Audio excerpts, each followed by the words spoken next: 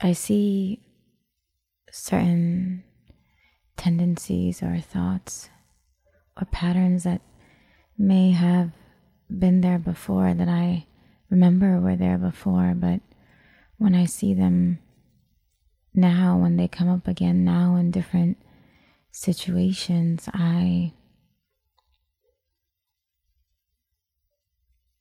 not as attached to them.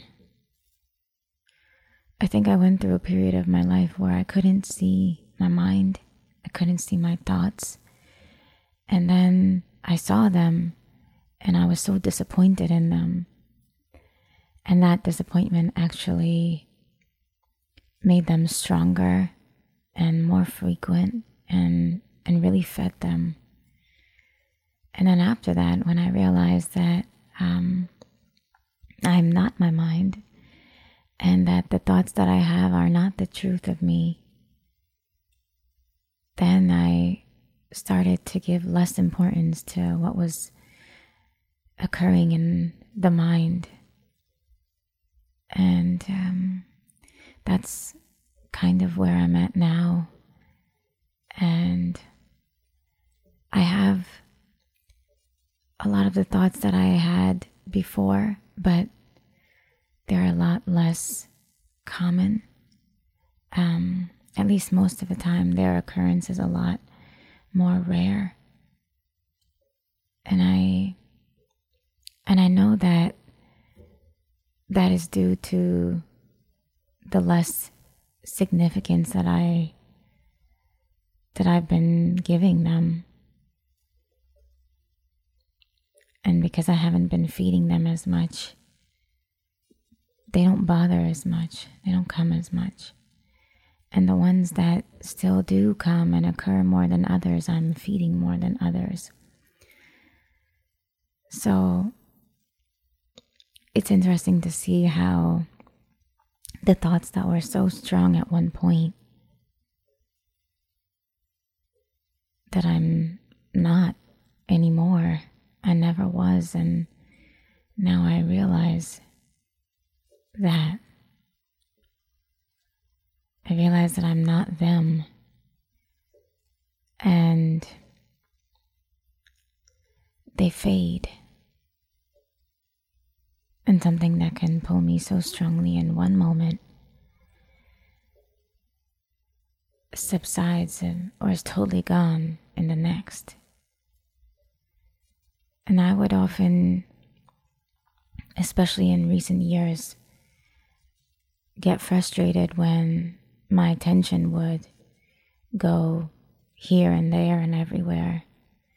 And one thing that has significantly helped me in Mooji's pointings is that when the attention diverts, there's still something that recognizes that it is being diverted, that it is diverting, that it is leaving.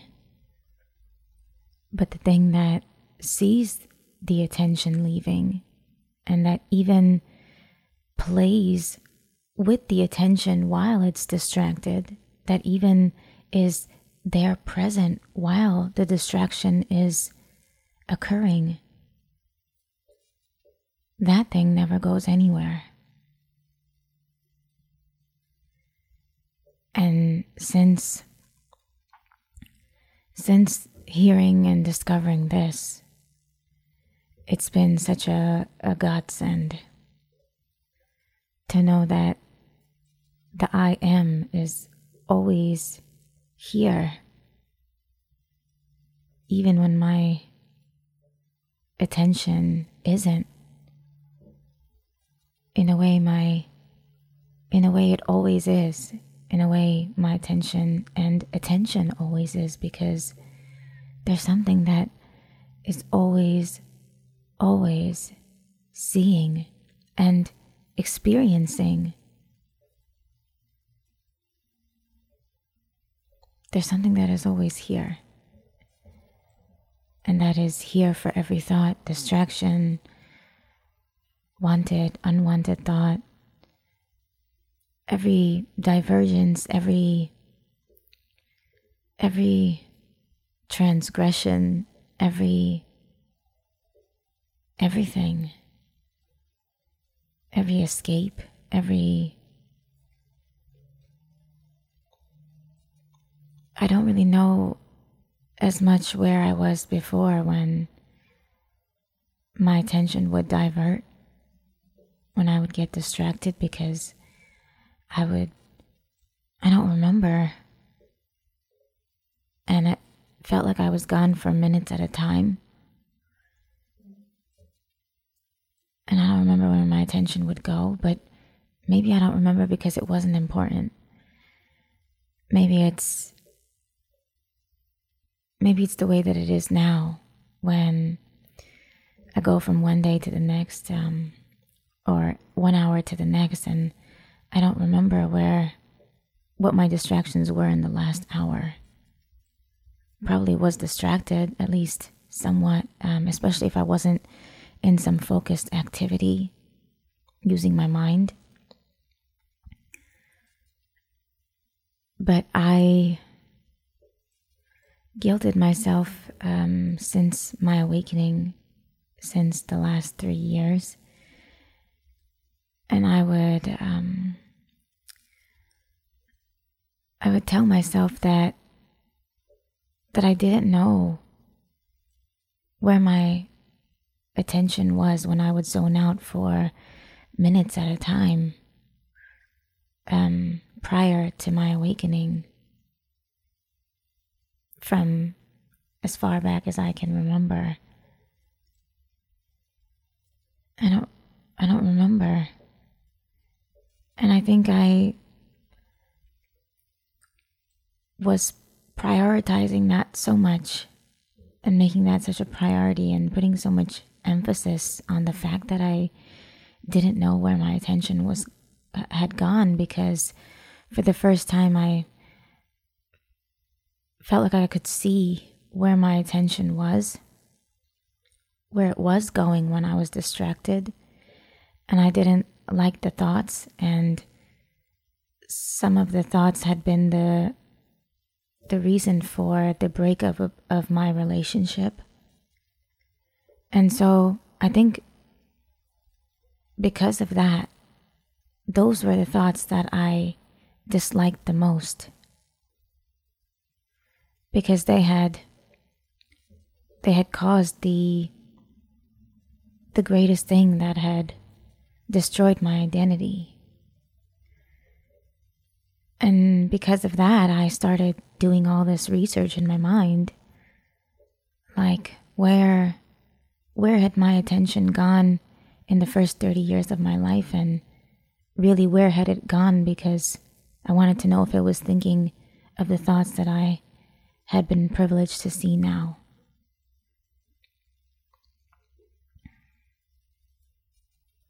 And if we can't actually see it, if we don't actually know that it's happening, is it happening? No, my answer would be today, because my awareness today actually sees everything in my experience. So if my awareness didn't see that in my experience before, then I can't say that it happened, that I even had those thoughts before. Not that it's important in the way that it was 3 years ago when my identity was destroyed. Because today I realize that I'm not those thoughts anyway.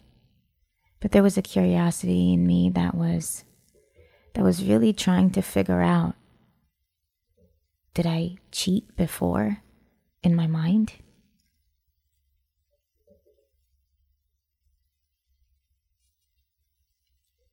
And in the thoughts that I had, I can't, or did I have the thoughts about people that I have today? And the answer is no. I had different thoughts. I had thoughts of sexually being with people or emotionally being with them, but and those were within my awareness because I saw them, to know that I had them, to know today that I had them. But the recurring thoughts and triggers that wouldn't leave me alone, that today, in the last 3 years, the involuntary ones that I felt were involuntary, and a lot of, I still can't answer that. Were they? Yes, because yes, I actually can. But the reason that they were involuntary is because I was feeding them. And I was feeding them because I placed so much importance on them. And I placed so much importance on them because my identity was tied to them, and their presence destroyed my identity. And I guess I'm most grateful for those involuntary thoughts because they not only destroyed my identity, but now I know that the destruction of my identity was the birth of me, was the birth of the truth, was the recognition of the truth that had always been. So man, those thoughts that were connected to my identity, that resulted in the separation of my relationship, which then resulted in the destruction of my identity, was the best thing that ever happened to me. And today, when those thoughts occur, it's just like there's no importance given to them, and so they're not fed, and I think they're suffocated much of the time, and because or starved. Not starved in the sense that they're not fed, but they're hungry. But the mind is, it's when it's not fed, it doesn't remain hungry. It's not like our stomach. It just goes away. And that's been a great realization, that, and it started with the thoughts that most plagued me, that were the most disturbing, that I least wanted, because they were the reason for the destruction of my identity. And that's how I really came to know that I am not my mind. And in the first 30 years of my life, I really struggled with my body, with my form, I should say, not in particular my body or my weight particularly, but just my physical form. Just really trying to overcome it and find myself beautiful. And there was a lot of energy there, because there's a push and there's a pull. And so there was such effort and such trying that it never, it did give me some, I guess it raised the baseline of my understanding and even peace, that I wasn't my human form, but it again doesn't compare to the knowing that I have now when I look at my hands, and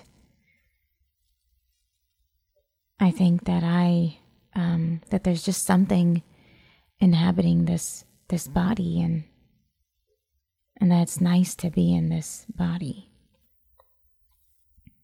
So there's a contrast there in trying to overcome my mind and just totally letting go of my mind, or letting go as much as possible in the moment, which is completely, you can let go of your mind completely in any moment. We have that power. And so when I let go of both the push and the pull, and the bad and the good, and the effort and the trying and the resistance, and the resistance and the trying and the effort and the trying, and all polar ends, all opposite ends, it's then that I realize that I'm nothing. So I think it's this nothingness that has been the most beautiful and the most worth it and greatest realization. Just this isness, just this life, just this vastness, just this emptiness. There is no trying here. There is no effort. There is no being anything.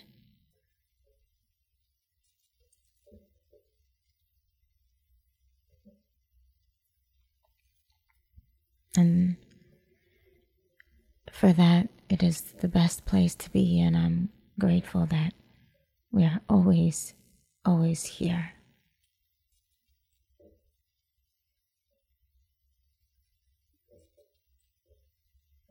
And I think it's this realization that, 3 years ago when I first had my awakening, I started to realize that I'm not my mind, and I knew that conceptually.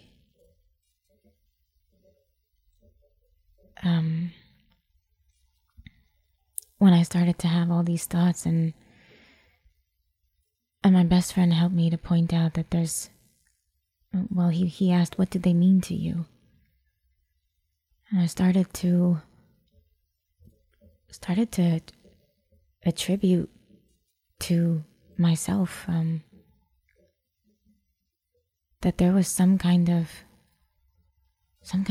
significance that I was giving these thoughts, and that took a while to understand, because it just felt like my mind was out of control. And I was just having so many triggers accompanied by anxiety in my stomach, and I would think to myself, what am I doing to myself? What is happening in my body with all this anxiety that is, every time that I feel a sensation, that must be cortisol being released in my body. And I would just pray that my body would be taken care of, that I'd be taken care of. Before I realized this truth, really truly realized that I'm not my mind, it was a process of 3 years almost, of really, really understanding of first having all these thoughts, and then slowly coming to realize or have an idea that there was some importance. And it was confusing, because I think a lot of what fed them was my what I previously thought was ADD, my ADD. I I thought that made it even more confusing because I couldn't tell between that and tell between that and if it was that or the importance that I was giving, and it felt like it was just so muddled because of the what I thought was ADHD tendencies. And I could tell that the more that I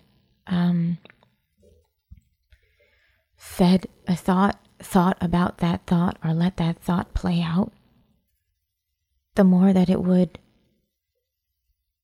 be prevalent, the more that it would come back, the more that it would come, the more space and time it would occupy in my mind. And I'm not sure if that's ADD anymore. I just know now that in my mind, whatever thought plays out and is allowed to play out for more time will exist in my mind for more time. So I don't necessarily know that that's my ADHD tendencies that's contributing to it, or maybe it's just a facet of the mind that whatever thoughts are there that you identify with, whatever stories that the mind is playing, that the more that story plays, the more it will play, the more important or the more prevalent it will be in the mind.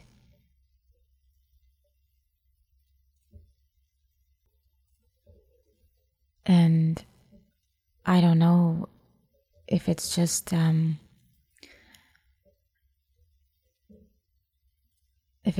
I had to go through this process, and I guess I did because this experience is mine. It's under my belt. So my consciousness must have chosen this for me to experience. And the things that we experience in this lifetime are a play of our consciousness, and our consciousness chooses for us to experience somehow. We want to experience it. And there are other things that we don't choose to experience and we don't want to experience, or because of that we don't experience. But my consciousness chose this play. Really, I guess I really wanted to understand all of this. I also wanted to understand the 14 years after my dad died and how I depended on my mother for my emotional attachment and well-being. My consciousness chose that play for me too. And that first play really helped me to understand and know that I am my own emotional stability, that I am my own choice as to how I feel. I choose that. And the second play that my consciousness chose in these last 3 years is that even the thought of emotional stability or well-being, or even my ego wants to come in here. I can feel it. I can sense it. Even all of this is not the truth. It's not the highest truth.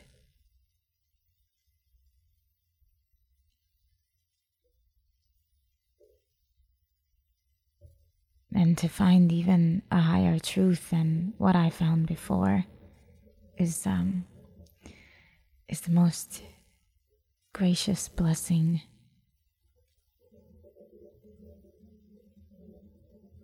Is really a gift and something that I'm most grateful for in this lifetime.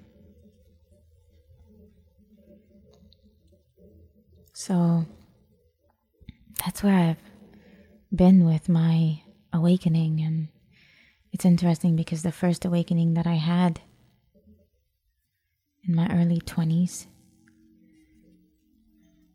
I realized that I have a choice.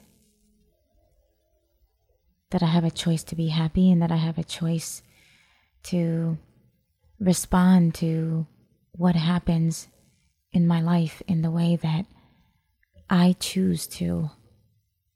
And that the story I tell is how I interpret it. I interpret anything. It's not the story that is simply passed on to me or that I hear other people around me telling. And the second awakening that I've had in the last 3 years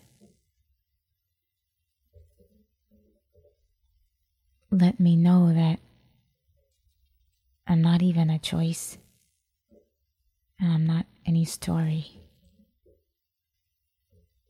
That I just am.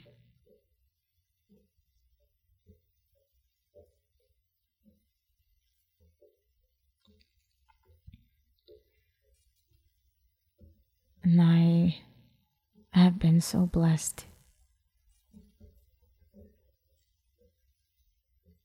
There's really not much I can say.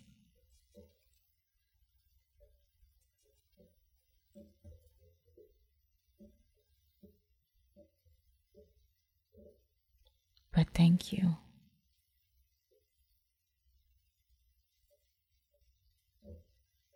Thank you.